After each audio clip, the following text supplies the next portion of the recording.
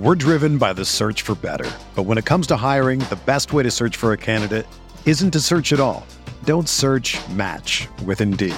Indeed is your matching and hiring platform with over 350 million global monthly visitors, according to Indeed data, and a matching engine that helps you find quality candidates fast. Ditch the busy work. Use Indeed for scheduling, screening, and messaging so you can connect with candidates faster. Leveraging over 140 million qualifications and preferences every day, Indeed's matching engine is constantly learning from your preferences, so the more you use Indeed, the better it gets. Join more than 3.5 million businesses worldwide that use Indeed to hire great talent fast. And listeners of this show will get a $75 sponsored job credit to get your jobs more visibility at Indeed.com/Blue Wire. Just go to Indeed.com/Blue Wire right now and support our show by saying that you heard about Indeed on this podcast. That's Indeed.com/Blue Wire. Terms and conditions apply. Need to hire? You need Indeed.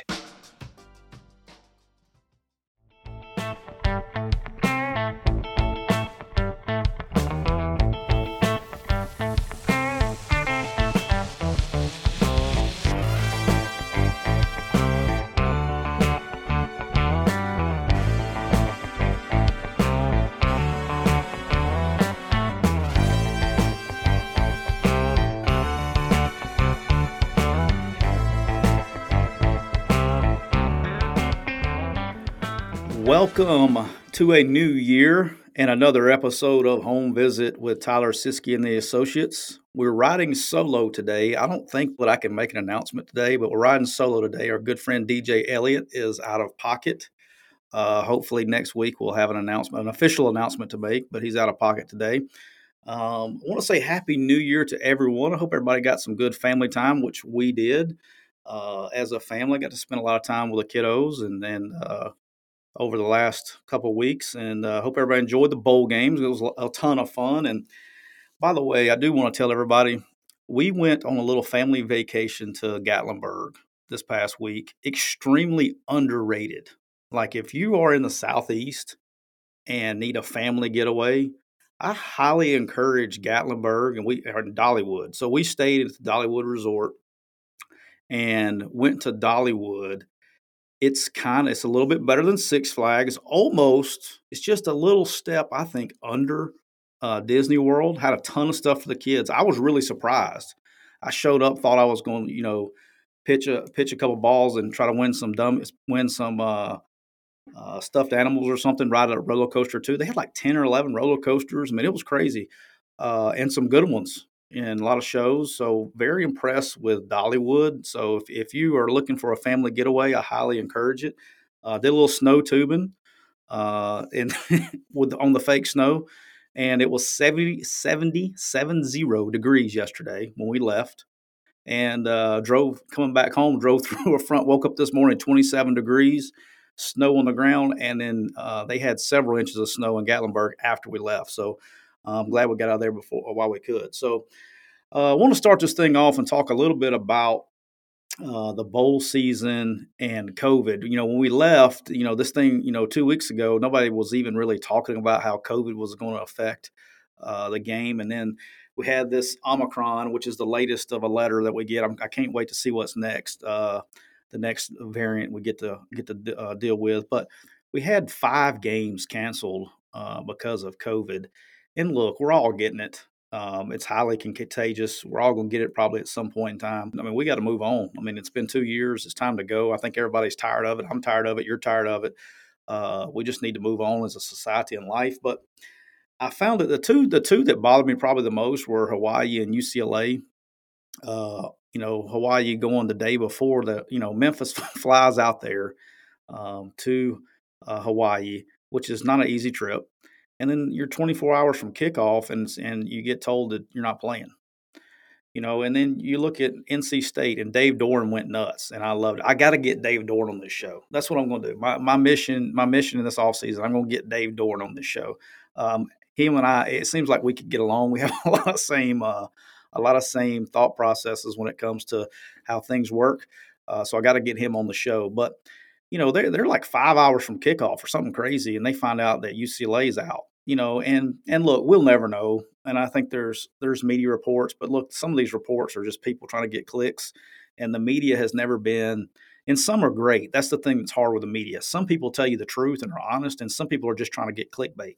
So you really never know how bad it was. But I think some people opted out of or canceled the bowl games probably because of serious issues as far as they had a bunch of people that were sick, and I get that. But I also think, and there's no way to prove it, but I do think there are some cases where there were some people kind of using it as a get out of jail free card because you can't question it.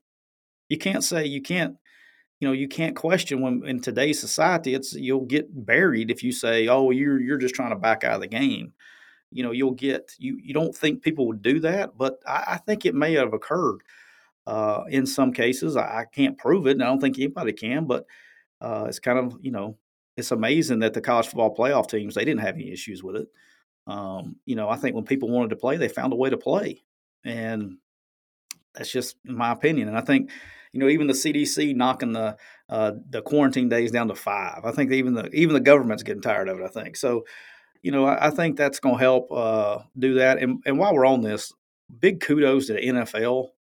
Big kudos. And they became, I guess, this past week became the first sports organization. They had a player test positive after the last game and actually played in the next game. So they didn't miss a game. Now, it hurt him a little bit. Well, that was Carson Wentz, the quarterback for the Colts. They ended up losing a big game yesterday to the Raiders. But, good for them. They moved on. I think the NFL saw it was getting close to playoff time, and they were, saw what really happened. The Cleveland Browns season really has struggled because of that at the wrong time with key players. But they saw kind of how it was affecting the league, especially in playoff time and getting close to the playoffs. And I think they just said, "The hell with it. We're going to 5 days, and we're going from there." So good for those guys on that. And I think that's you treat it. That's the same way it's treated with the flu. Which is college football and sports teams have been dealing with forever.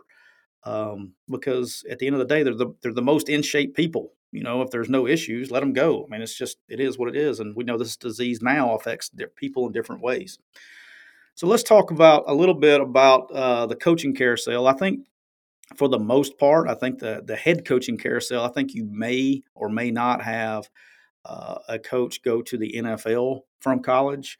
I think the Urban Meyer thing probably put a little halt to that a little bit, but the one I want to talk about that's very interesting to me, and it's a very interesting situation, is UCLA. For the fans out there that don't know, Chip Kelly's buyout goes to $0 on both sides. Okay, that's if he wants to leave and take another job, or if UCLA wants to move on January the 16th. Okay, so as we're talking to you on Monday, today's the 3rd. So you're about 2 weeks away, a little less than 2 weeks away. By the time you listen to this, about 10 days away from figuring out, what's going to happen. And does UCLA move on, or does Chip Kelly move on? Because here's the truth, right? So at the end of the day, he's working on a 1-year contract. Okay, you can't work if you're. Let's look at it both sides. Okay, let's start with UCLA side. All right, so if I'm at UCLA and I'm in the administration at UCLA, and the buyout goes to 0 on January 16th, okay, and my head coach is working on a 1-year contract. All right, your initial fear to make the move is, well, if we make a move this late before signing day, it's going to kill recruiting. You're already killing recruiting, okay, because a coach that's working on a 1-year contract is going to get slaughtered in recruiting for the whole next year, okay, and probably for 2 classes, okay, and especially at that level. And you're out there on the West Coast, and you've been, and you're a big time program on the West Coast, and arguably, for years you were probably second in the Pac-12 or going to recruit, and then Washington comes in, and then Oregon comes in, and so you're at 4th, and then all of a sudden now you got Utah that's hot, you got Arizona State that's hot for different reasons, but you're starting to slide down the pecking order of the Pac-12. If you go into next season with your head coach on a 1-year contract, you're not signing anybody. You're not getting anybody. And the same thing, then you look at Chip Kelly from his standpoint. He doesn't want to coach under a 1-year window because he knows that he's not going to be able to get the talent that he needs to win, and it's going to make his job that much more difficult by doing the job that he's supposed to do. And when you're on a 1-year deal, and everybody's going to use that against him. And if you think now for years, the Pac-12 and West Coast recruiting was not what I call as aggressive as it is in the Southeastern Conference or even this side. You deal with so much negative recruiting and just dog eat dog world in recruiting in the SEC and the ACC and down in the Southeast because it's so competitive over recruits. While on the West Coast, things are a little bit laid back. You kind of there's not as many schools to choose from, premier schools, and you kind of can go get who you want. There's plenty of players. It's just not as dog eat dog world. And then all of a sudden, this guy named Mario Cristobal showed up into Eugene. And Mario comes from a dog eat dog world in recruiting as a big time recruiter, and he goes out and gets very aggressive. What makes everybody else step up their game?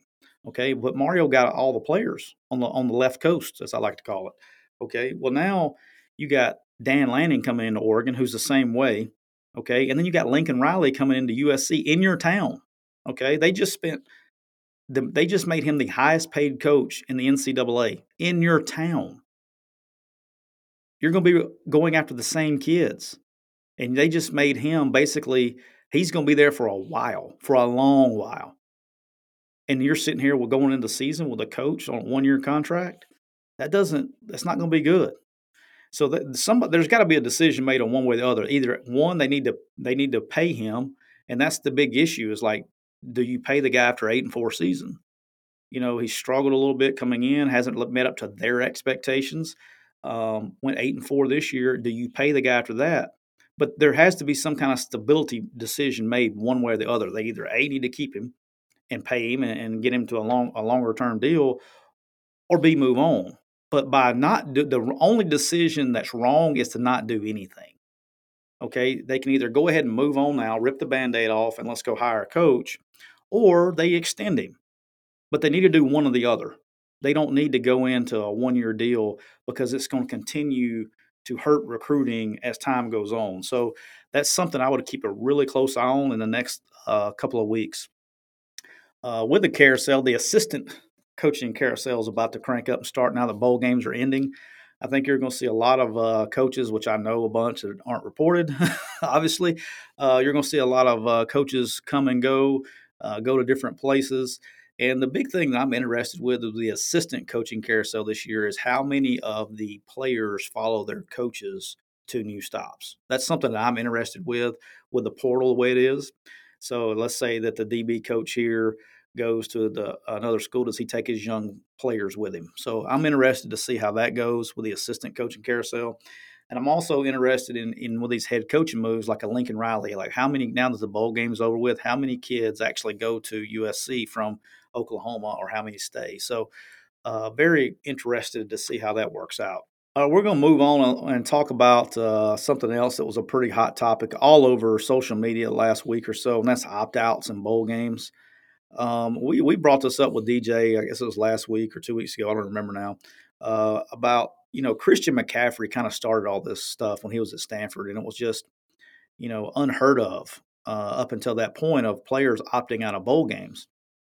And what you saw is the way when the bowls went to, coming to BCS, really when the BCS came around, everybody started, there was this big transition to where, there was only really one game that mattered.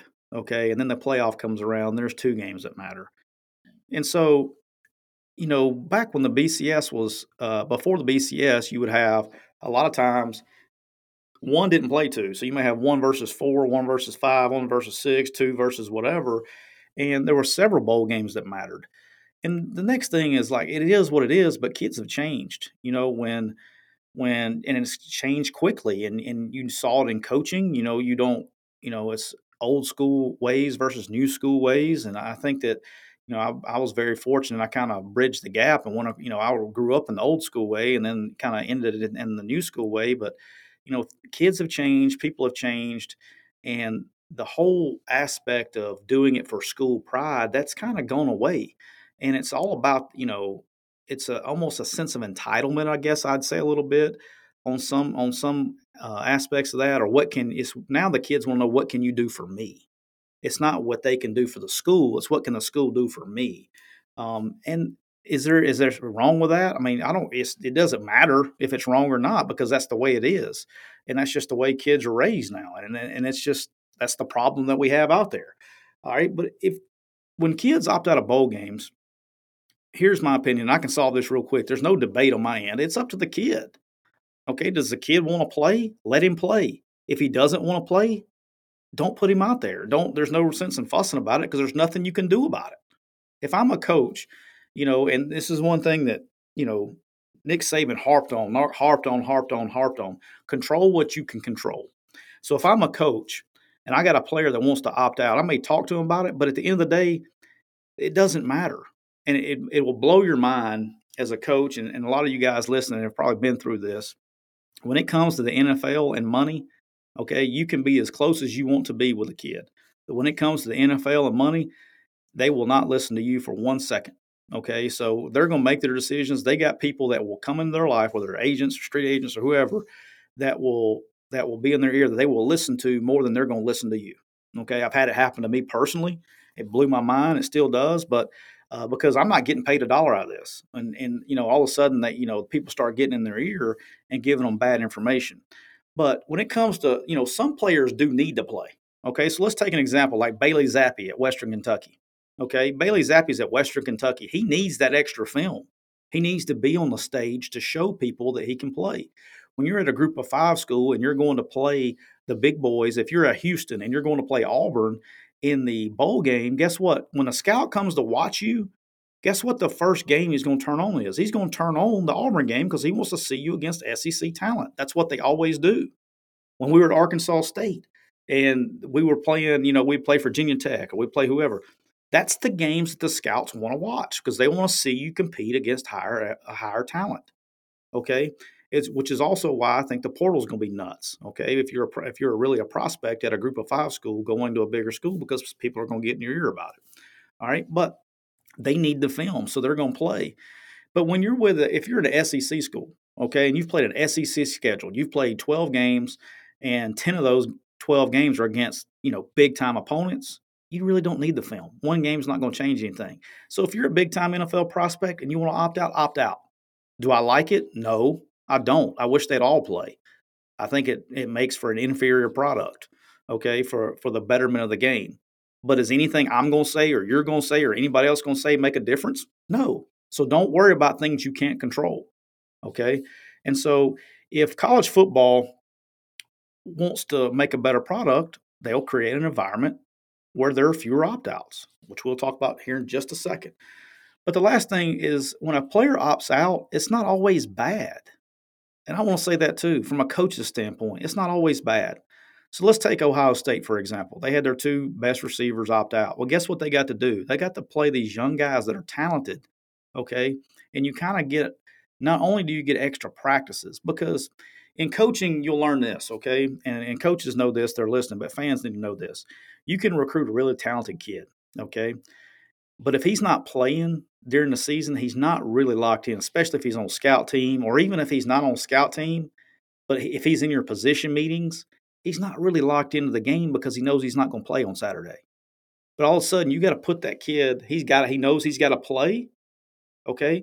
He's going to be a little bit more locked in. He's going to get a little bit better effort in practice. He's going to know that he's in the mix and he's going to do better because he's invested because he knows he's about to play. And so I think sometimes when you do have a ton of opt-outs, it does help you prepare and get and see really what you got and helps the development of younger players because you got basically 15 practices plus a game against good competition to see kind of what, kind of get an evaluation. The other thing now with the portal is if let's take Luke Altmaier, for example, and then Lane Kiffin's got to answer this question. It doesn't matter for me or a fan or anybody. If you're an Ole Miss fan, which we know have a ton listening, it doesn't matter. But Lane Kiffin basically got 3.5 quarters to figure out, does he need to go get a quarterback or not? He got 3.5 quarters of live evaluation with Luke Altmaier versus a really good defense. Okay. And he got to see, is this the guy that I can build and move on with or not? But there's no way you can practice all you want to, but until live bullets fire, you don't really know what you have, especially at that position. Okay, but I think it's not always a bad thing. So Now the only bad thing is when you play a game with and you're down a bunch of people and it doesn't go the way you want it to go, the fans are on you and it kind of heats up your seat a little bit, and you got to deal with it the entire off season about how poorly you performed in the bowl game, and you kind of lose that part of it. But nobody remembers a year from now, and nobody remembers. So that's the deal with opt outs. Now let's talk about how it can be fixed. How can we make this college product better? Okay, I had a long drive yesterday, so I had a lot of time to think about this. Okay, we talked about it a little bit better, but expanding the playoffs. Okay, so now instead of going from four teams that are Alabama didn't have any opt outs, Georgia didn't have any opt outs, Michigan didn't have any, Cincinnati didn't have any because they were playing for something. So let's make the product better on the field and let's expand this thing to 16 games, not 12, 16 teams, not 12, 16. Okay, because it's the same amount of the games. It's four additional games. Okay. By doing that, and here's the way, and let's talk about player safety. Okay, well, let's talk about player safety. Okay, well, they're already playing 15 games. Okay, Alabama and Georgia are going to be playing their 15th game this week. Okay, both of them going to be playing their 15th game because they played 12 regular season. They played the 13th, which is the SEC championship game. 14th is a semifinal, and both of them are playing 15 games this week. Okay, and most teams that do make it to the last game, they do play 15 games. The occasional, I think Alabama didn't play in the SEC championship game, whatever it was. They played 14 or whatever, whoever it was. But for the most part, they're playing 15 games already. So here's what you do. Let's talk about player safety. So everybody talks about the reason that the 15 games, which you just talked about, but the player safety part is if you move it back to 11 games, okay, then give every other team you have an additional bye week. Okay, so and you can spread out the bye weeks to give guys a week off because when it comes to injuries and things like that, a bye week, man, is like it's that's what you need is you need rest. Okay, and so I think that would help safety taking a extra bye week, and then you go to the 16 team playoff, and like we talked about, okay, to get a better product. Okay, so on championship week, you have 10 championship game, or you have 10 championship games. Okay, and your 10 winners get in. Okay, so everybody from the Mountain West to the Sun Belt to the SEC, ACC, if you win your league, you get in the playoff. And then you have 6 teams that are picked by the committee, same committee you've already had, so everybody still has their prestige and all that stuff. You have now instead of picking 4 teams, they pick 6. Okay, you pick a top 6 teams as an at-large deal, and you have a 16-team playoff. Which, by the way, FCS or 1AA or whatever you want to, that's what they started with. 100 years ago, they had a 16-team playoff. Okay, now it's moved to 2024, whatever it is now, but you started with 16 teams. Now, every single team that plays FBS football, 130, and there's adding teams and all that stuff because we know Jacksonville State's coming in. We know James Madison, Sam Houston, those schools are coming in. Every team to the start of the year has a chance to make the playoff. Now, let's say this. Let's say my man Rich Rod comes into Conference USA and he goes and he wins the league and he gets in the playoff. How do you think that's going to help him in recruiting? He's going to be able to go get good players better than he's normally been able to get. So now you have a better product because you're able to go recruit on a national stage, even though you don't have the budget and even though you don't have the prestige that all these other schools have. When you're making the playoff every single year, like look what's happened to Cincinnati. Look what's happened to Central Florida. Look what happened to Boise. When they started making these premier games and started getting national attention, they were able to recruit better and they were able to put a better product consistently on the field. So if you got a team that starts, you get down like in the Sun Belt, you get a ULL with Billy is there. If he starts winning championships or App State or whoever it is, you're able to compete on a national stage. You're going to be able to recruit better players, and so the whole product gets better that way. Two is now on these Tuesday night Mactions and Fun Belt games. All of a sudden, they become a little bit more interesting for TV ratings because that game actually means something in the big national picture. You're going to have more attention and more money dumped into college football from an advertising standpoint. Now, when we talk about the games, and we were talking about this earlier, but when you look at these bowl games, very few of them sell out.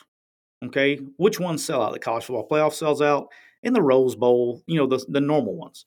But the Gator Bowl and all that stuff, they don't sell out all the time. Now, on occasion, they will. If they have a team that hasn't been in a bowl game for a while or a team that travels well, if they get lucky with the matchup they get, like Central Florida and Florida playing in that bowl game in Orlando was a dream come true. Okay, Auburn playing in the Birmingham Bowl was a dream come true for the Birmingham Bowl because they're getting those fans and able to sell tickets. That doesn't happen often. Okay, when you get Vanderbilt versus East Carolina, the Birmingham Bowl is not selling out. So what you do is that first round, you can do one or two things. One, you can play it on the home site, which I think is a good idea if you want to make money for the schools. But if you're trying to if this is about saving the bowl games, then you just make the first round the next 8 bowl games. So take about this: you got the Citrus, the Outback, the Vegas Bowl, Holiday Bowl, Sun Bowl, Gator Bowl, Alamo Bowl, and the Houston Bowl, whoever, and that's your first round games. Now, you don't think those bowl games would love to have a first round college football playoff as their bowl game? You damn right they would. Okay, that way everybody gets a bowl experience. But two is they're going to sell out the game, which is where they make their money. They're going to get better advertisers because that's where they make their money. So their revenue in the bowl games is going to go up on 8 bowl games that don't get it. Now, once you get past the first round, your second round is I guess you call it the quarterfinals and semifinals. You go to the New Year's Six games like you've been doing forever, and you rotate the 2 for the semifinals, just like you're doing now. You don't have to change anything. So you got the peach, the cotton, the orange, the sugar. Okay, who else is the other one? I don't know, but you got those 6 games that they rotate. Okay, and then that's your semis and your quarterfinal games. And then the championship game, just like it is now, it's on a rotation. So you don't have to change very many things to do this. And you increase the quality of the product. And when you have 16 teams that are in bowl games, guess what? You have less opt outs. Okay. And so your product's better and you don't have to deal with all this mess. Okay. And here's the last part we talked about a couple weeks ago, too, that I think that's important. Now let's talk about you just took 8 bowl games away, right? Well, now you don't have to 6 and 6 not good enough anymore. So now your lower bowl games, instead of having a 6 and 6 versus 6 and 6, you may have 8 and 4 or 9 and 3 versus 9 and 3 in some lower tier bowl games. Well, now the Birmingham Bowl or this bowl game they made up in Texas just to get people in. Well, now they're getting a better game and able to sell more tickets. They're able to sell more advertising because they have a higher quality opponent, higher quality games. So I think, in my opinion, that's the way to fix it. Will they listen? Probably not. But I think that's a very easy way to fix this thing. And the 12 game playoff doesn't do anything but give people bye weeks. It's still the same amount of games for if Alabama's a 5 seed and they're still going to play 4 games. Okay, it just makes the 1st through 4th seed only have to play 3. Okay, so I think the reward is if the better you do in the seeding, then you get to play a weaker opponent in round 1. But let's bump it up to 16 teams and let's go play. All right, since we left you last time, we've had all the bowl games except for the big one, and I guess LSU and Kansas State's playing on Tuesday. But after you listen to this on Wednesday, they would have already played.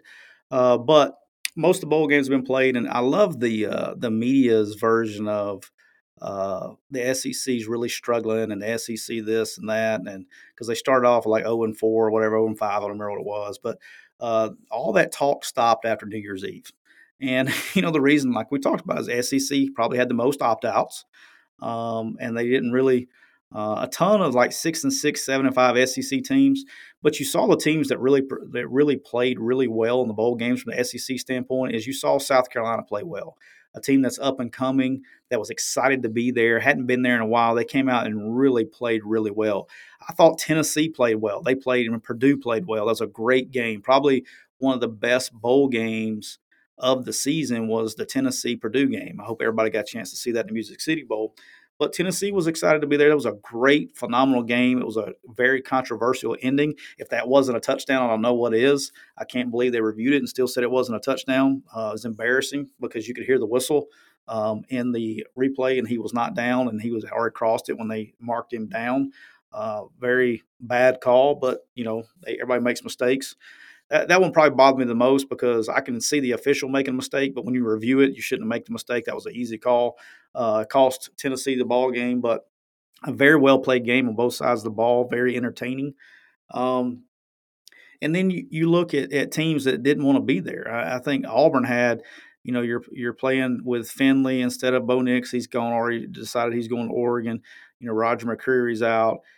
They had a ton of players opt out, and then Houston's got something to prove, right? The Group of Five school, they come there, we're excited to be there. They win the game, and it was a struggle. That was my first sign, by the way, that Cincinnati was going to struggle against Alabama. That was my first sign because Auburn played terrible.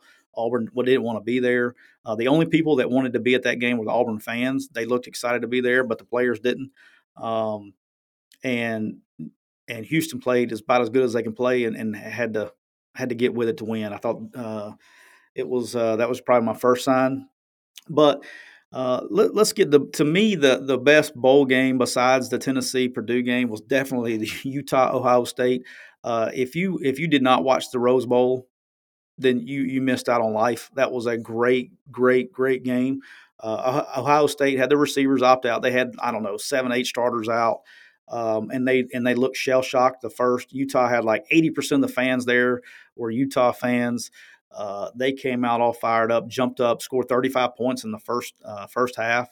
And then Ohio State got it fixed at halftime and came out, and then it was just the opposite in the second half. And there was literally no defense at all. It was like watching my kids play a video game. I've never. Some of it was lack of effort. I saw people not really trying. It was crazy. As soon as the quarterback went out for Utah, they had a walk-on freshman playing quarterback at Utah, and he comes in. He threw a touchdown pass, but was just struggling. I was really surprised that Utah didn't go for 2 at least at the last score to try to do something, but Ohio State came down, kicked the field goal, win the game. But just a really entertaining game on that aspect. But probably the best bowl game to really watch of the big bowl games was definitely Utah-Ohio State. All right, the next one we'll talk about is Sugar Bowl with Ole Miss and Baylor. Matt Corral getting hurt kind of dominated the storylines. A lot of people, that's when all the opting in, opting out, should he have played, should he not have played, everybody on Twitter had an opinion. I'm going to go back to what I said earlier. The only person's opinion that matters is Matt Corral's, okay? He wanted to play. He's a competitor. I know the kid, okay? There was a 0.0% chance he wasn't playing in that game, okay, because that's who he is. He's a competitor. He wants to play. If you lined up right now, okay, if right now Dave Aranda and Lane Kiffin got together and said, hey, look, we want to meet, let's meet in a parking lot, okay, in Vicksburg, Mississippi, in the Walmart parking lot and play again, Matt Corral would play. Okay, he loves the game. He's a competitor. He would play. That's who he is. And you got to understand this too, guys. It's like, you can't go into a game, and I believe this, you can't go into a game worrying about getting hurt. And Matt Corral was not. If you try to play the game of football, it's a violent game. Always has been, always will be. They can change all the rules they want to about targeting. They can change all the rules they want to about, hits on the quarterback below the waist. It's a violent game. It's a dangerous game. And everybody that ever puts the helmet on understands that. And guess what? You still play because you love the game. And that's who he is. He loves the game. He's going to play. So some guy on Twitter who has a blue check mark that wants to come out and say that he shouldn't have played and this is why he shouldn't play and all the media, nobody gives a shit what you think, okay? Because it's what the player wants to do. And, if Matt came out and said he didn't want to play, who cares that he didn't want to play? You're not going to go out and force the guy to play. You want somebody that doesn't want to play playing quarterback? No. You don't want anybody worrying about getting hurt. He wanted to compete. He wanted his legacy to go down, and that's what he did. Good for him. Good for him, because that's who he is. And I don't want to. I think that discussion needs to be over with.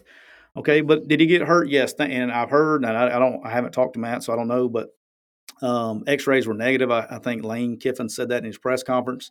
But regardless of what happened, it's not going to affect his draft status. Okay, he'll be fine. He'll be ready to go for pro day and for the combine and all that stuff. It's not going to affect his draft status. And it may even help him because he went out and played. If I was an NFL GM, that would matter to me. I'm just going to be honest. If I was an NFL GM, which I'm not, never was going to be one, but if I was an NFL GM and I had to pick between a kid, I didn't have anything else to pick between but competitive character, he's definitely got that. Okay. And he knows, and the NFL will get him right. You gotta be smart taking hits because the NFL is a longer season, and you got to take care of your body. And he's not the biggest guy; he's like $190 right now. He's been a little bit bigger before, but He's not ever going to get above 210, probably, I imagine, in the NFL, even when he gets older. He'll always take care of his body. He's done a great job with that the last couple of years. And, that's just who he is. He's got to be careful about taking hits. But so does Kyler Murray. I mean, any quarterback in the NFL has to be careful, and he'll learn that. Um, and that's probably, if you had a knock on the guy going to the NFL, that's probably the one thing is like, hey, look, we appreciate you trying to run over linebackers and stuff, but you got to calm that stuff down in a 16-game season. But extremely talented. I don't think it's going to affect his draft status. I think he'll be a first-round quarterback. And while I'm on it, we'll talk about the NFL stuff later. We'll have plenty of time to talk about that. But look, before we even get on that, somebody was trying to tell me about mock drafts this morning. There are 3 first-round quarterbacks. There are 3. Okay. You got Matt Corral, the kid from Pitt, and Sam Howell from North Carolina. Those are the 3 first-round quarterbacks in the NFL, period. I don't want to hear anything about anybody else. Okay. Those are the 3 guys that are first-round NFL quarterbacks. Anybody else that's taken, they're stretching. You are wasting a draft pick. So, and while we're on that, if Aiden Hutchinson is picked first by the Jacksonville Jaguars, like one of our favorite people think in the mock drafts, I quit. All right. So you better go get you a left tackle to protect your quarterback. So doesn't need to be a first round pick after what happened the other day. All right, but Ole Miss and Baylor, if Matt Corral doesn't get hurt, does that affect the game? Probably. I think Ole Miss had field position and had some things that he probably could have taken advantage of a little bit better. You put in Luke Altmaier from his first real experience in a college game. He had a couple snaps here and there, but his first real experience in a big time environment against a big time opponent, that was, that's tough. Baylor completely dominated the defense line versus Ole Miss's offensive line. A lot of people didn't realize Jeremy James goes out before Matt Corral. Eli Acker struggled a little bit. Their interior D-line really pushed the pocket well. I think they had, 8 sacks at one point in time. There's no telling. I don't know what they ended up with. But here's the thing is Ole Miss's defense kept them in the game. Ole Miss's defense played well enough to win that game. And so when you look at the final score was 21-7, 14 of the 21 points came off of turnovers. Okay, so you had the pick six, the first one, which is obvious, and then he throws the pick and they get the ball like the 20. But Baylor really only drove the ball one time down the field and scored, and Ole Miss with Luke threw the fade, I think, to Braylon and scored their touchdown. But Ole Miss's defense played unbelievable, like just as well as Baylor's did. Just they didn't get the turnovers or the sacks. They did get some negative plays and put them in behind the chains. Baylor hurt themselves with some penalties offensively, but what I was counting on is if Matt Corral plays that game, I still think Ole Miss wins the game. Would have been tougher, but I did not see that kind of domination up front by the Baylor defensive line. If anything surprised me, that did. I did see Ole Miss's defense playing that well against Baylor's offense. I just didn't see Baylor's defense playing that well against Ole Miss's offense. So, the story that we'll never know that I would have loved to seen. And Aranda's a smart guy. He talked about it right before kickoff, a day or two before kickoff, was if Matt Corral plays and they're able to get some tempo going, how much that affected the defensive line. But when Luke got in the game and they wasn't able to really go tempo and they had to slow things down, that was, they were basically huddling almost every play. So they were not, but the same tempo of a huddle. So that probably affected the game. And now, Ole Miss will have to hit the free agency market. They're going to have a lot of players and a lot of coaches will come and go. Some are out there, some aren't yet. A lot of players, a lot of coaches will come and go over the next few months. Ole Miss does have an advantage that they don't start classes here for another couple of weeks, and so they're going to be able to get some guys in spring, I'm sure. And they only signed 16, I believe, 16, 17, so they have plenty of spots left. And so you're going to see a whole new look to the Rebels next fall, but it's just like free agency, like the Saints are going to have to do after this year. They're already $70 million over the cap. They're going to reset, and it's going to be a different looking team and coaches too, and so it's going to be a really big offseason for the Rebels to decide if they're going to be where they're going to be next year. The schedule starts out well for them to begin the season. The ending is very difficult. So what happens between now and August 1st is going to be probably determine what the year looks like. It can be as good as it can get. It can be as bad as it can get. It just really depends. Probably the biggest offseason I would say not probably. I think this is the biggest offseason for Lane Kiffin in his career, determining how this is going to end up for him here at Ole Miss. All right, moving on to the playoff games. We'll start with it in the order. Alabama and Cincinnati kind of went like I thought it was going to be, but actually I will give Cincinnati. Actually, they kept it a little bit closer than I thought they would. Alabama physically dominated the line of scrimmage on both sides, but Cincinnati did get some pressure on the quarterback, and it wasn't because they had some. Alabama couldn't pick up a twist, which blew my mind. Like Alabama looked like the Alabama going into the what you thought was like that was who they were the last 3 or 4 games, to where everybody thought Georgia's going to kill them, and they showed up in the SEC championship game and looked like what Alabama used to look like. And then they kind of went back a little bit. They were able to Cincinnati was able to get pressure on the quarterback and really force Bryce out of the pocket. Like they didn't really like sack him a lot. And they didn't really get after him to where it affected things, but it affected the timing and guys getting open. And I thought that Cincinnati did a great job on the back end with scramble rules and things like that, really covering the guys up. Cincinnati's game plan, it looked like to me coming in the game, is they were not going to let Williams beat them. One was not going to beat them. And they did everything. They took him out of the game. Okay, they had him bracketed. They put their best corner on him. They did everything they could to keep him from beating them. And so Alabama looked like they realized that pretty early, and just said okay. And so they basically averaged like 7 or 8 yards a carry and just physically ran right at them and dominated the game. And they couldn't stop them. When Alabama, I'd say Alabama stopped themselves. They could have literally just ran Brian Robinson 1,000 times. Now they probably said, okay, we can win. And they started, he would basically get them down the field and they try to throw a little bit and then get behind the chains, force some field goals, things like that, missed field goal. But they just did enough to win. They still covered. They still beat them by 21 points. I really thought it was probably going to be a 30 to 35 point game instead of 21. But Cincinnati just couldn't match up physically. And they just couldn't. I still don't think they were number 4 team in the country, but they got there, so it is what it is. Alabama kind of got a pass to get into the end of the championship game with that game. Just looked like it was they were at practice. It was a Tuesday practice for them. They just lined up and went out there and ran at people. And we'll see what happens this next week, which we'll talk about in a second. Moving on to the Georgia-Michigan game, wow, this one I didn't expect. I thought that after what the Georgia that showed up to the SEC championship game, I don't know what they got rid of those guys. Complete domination just about in every facet of the game. And I want Michigan fans to know this. Don't feel bad. That's what Georgia did to the other 12 weeks. Okay, that was what Georgia. That looked like the Georgia-Kentucky game. That looked like the Georgia-Florida game. That's what Georgia did to every SEC team they played, with the exception of Alabama. That's what happened in that game. Complete domination up front. Couldn't protect. Couldn't move them up front. And this wasn't a bad offensive line. Now they won the Michigan offensive line won the Joe Moore Award for the best offensive line unit in the country. Fans need to know that. They're good. And Georgia it was bad. I mean, they completely and utterly dominated the game on both sides of the ball. And look, Aiden Hutchinson, good player. High motor guy, good player. Was he the second best player? He finished second in the Heisman Trophy. Was non-existent and was getting murdered up front. He had no chance. And to say that guy's going to be the first pick in the draft, come on now.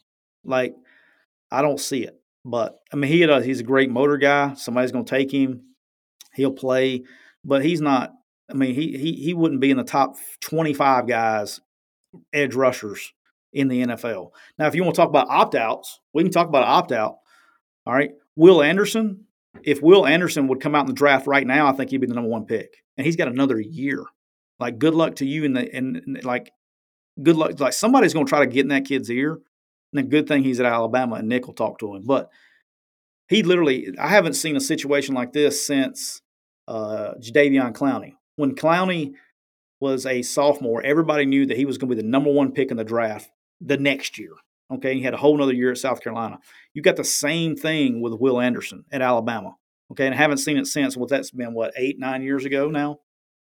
So I think Will Anderson's the number one pick in the draft for 2 years from now, whatever. It's kind of like Trevor Lawrence. I guess we knew Trevor Lawrence was going to be a number one pick for a while, but no brainer. And he'll have to come back and play another year. You wait, somebody's going to get in his ear and try to get him to opt out for this year, but he won't because he's a baller and he's a competitor for that. But just really impressed with what Georgia did really everywhere. Stetson Bennett came out through the ball. They had matchups, tight ends dominated, running backs, offensive line, defensive line. They literally dominated the game and played like they've been playing.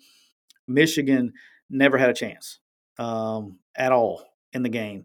At least you could say Cincinnati against Alabama when the muff punt happened. If Cincinnati would have recovered that ball, would have made it interesting for a little while. Do I think they would have won the game? No. But there was no chance of life at all in this game. They did not score a touchdown until they pulled everybody out of the game, which sets up arguably the matchup that nobody's going to know how to act next week, which is the Alabama-Georgia national championship game next Monday night in Indianapolis. I think it's hilarious that now they got to travel to Indianapolis to play. They could just let's line it up and play in Atlanta again, save some travel. So Alabama and Georgia is probably one of the most interesting matchups in a long time. And I really don't know which way to go with this one. I'll make a pick at the end of this, but it's so eerily similar. I'm sure we'll hear every storyline there is in the next, 10 days. We've already done this for a week, so I don't know if the media is just going to rinse and repeat what they did, for a week, a month ago, or are they going to come out with some new storylines. But here was the interesting thing for me I thought about over the weekend is when when he came to Alabama, his first year, he went 6-6 and lost to Louisiana Monroe, by the way, but went 6-6. And when he came to Alabama, there was a dominant program in the SEC called the Florida Gators, and they had a head coach named Urban Meyer, and they were kind of dominating the SEC. All right. And in year two, in 2008, Nick Saban goes undefeated in the regular season. I don't know if it was 11 or 12 games, but goes undefeated in the regular season. And then they had to play in 2008, play Florida, the dominant Florida, in the SEC championship game and got beat. Okay. They got beat. And then in year three, in 2009, they go undefeated again and had to play the Florida Gators again. Okay, so they had to play them again. So it's year three, had to play them again, and they finally beat them. They beat Florida. And then once they beat Florida in 2009, Florida and Alabama were like two ships passing in the night. Okay, Alabama became who Alabama is today. And I want everybody to think about this. Since that 2009 game, Alabama has only, to my recollection, only played in 2 or 3 games that wasn't for the national title. Basically, they played 2010. They had to play in the Citrus Bowl. 2013, they won in 11, 12. 2013, played in the Sugar Bowl, but lost the kick six game. That was when Florida State won it. And then went on a run. And then I think last year, or 2 years ago, 19 or whatever, 3 years ago, they played in the Citrus Bowl again in like 18, 19, whatever it was. And when LSU won it. And they've been on their run ever since that day. Well, look at Kirby Smart. Kirby Smart gets to Georgia. They go 7-5 the first year. In year two, the man's Nick Saban now. So he has to go play Nick in the national championship game and had them beat and lost on the Devontae Smith and Tua fade. Okay, and then has lost to them in the SEC championship game twice, lost to them in 2020 regular season. And so where Nick Saban's arch nemesis when he came to the SEC was Urban Meyer at Florida, and he had to overcome that dragon. Now Kirby's is his mentor, Nick Saban, and he's got to overcome it. Okay, and he's been close every time. The difference was I think he's got the team now to do it. I think he's more dominant. I think he's got matchups that he can win. I think that Georgia wins this game.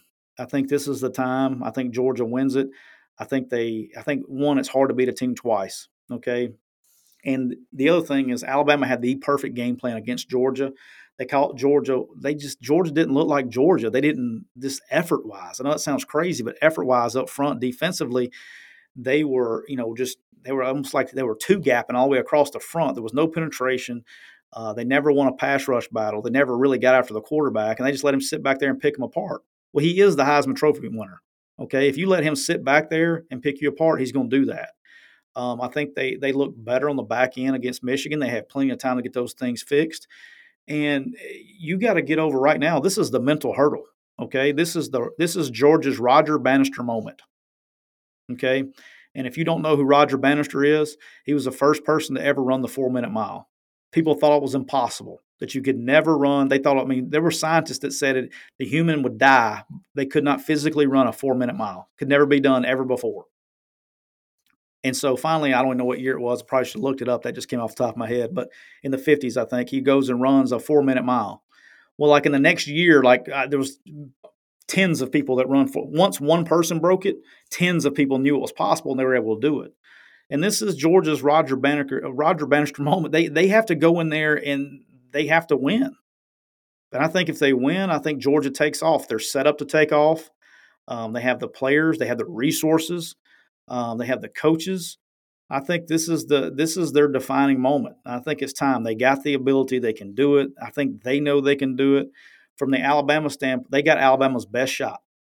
Okay, and Alabama beat them, but Georgia didn't. Georgia beat themselves a little bit too. They moved the football. It wasn't like Georgia didn't move the football in the SEC championship game. They turned the ball over. They turned it over on downs, and Alabama was giving their best shot, and it was throwing the football. I think Georgia's ready. I think now's the time. I think Georgia gets after them. I just don't think Alabama can do it twice. I'll be the guy.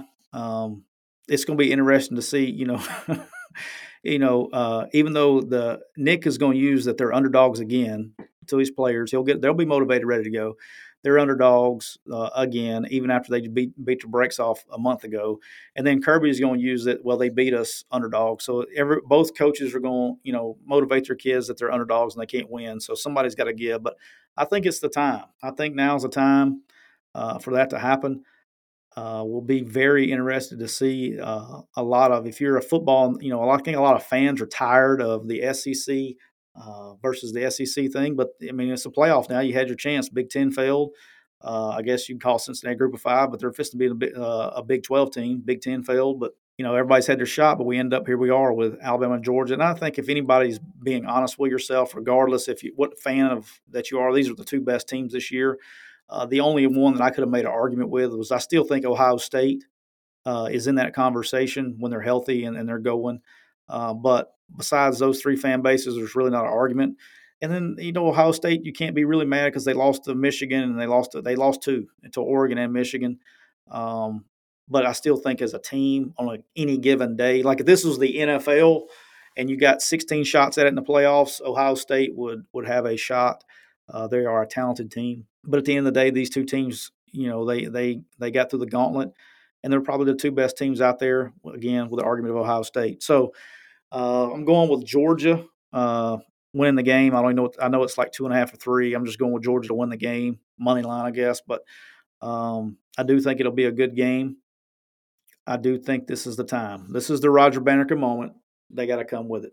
This weekend and early next week, we are going to be at the AFCA football convention. We'll be at the booth at Quick U. Our booth will be right next to Quick Cut.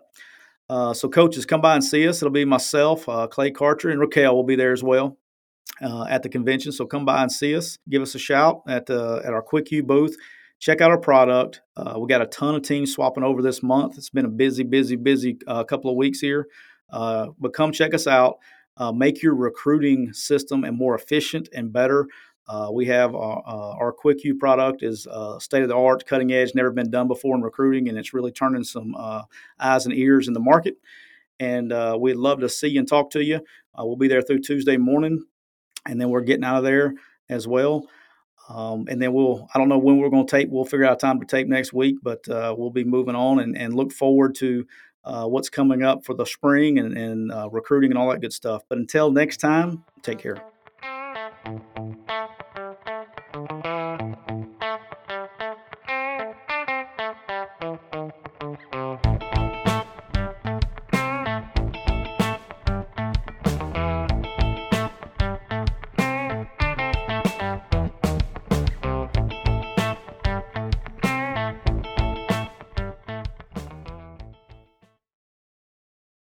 This is the story of the one.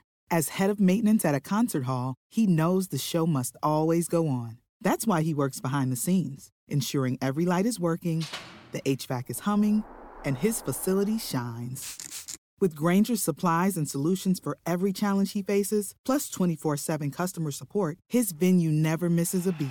Call quickgrainger.com or just stop by. Grainger, for the ones who get it done.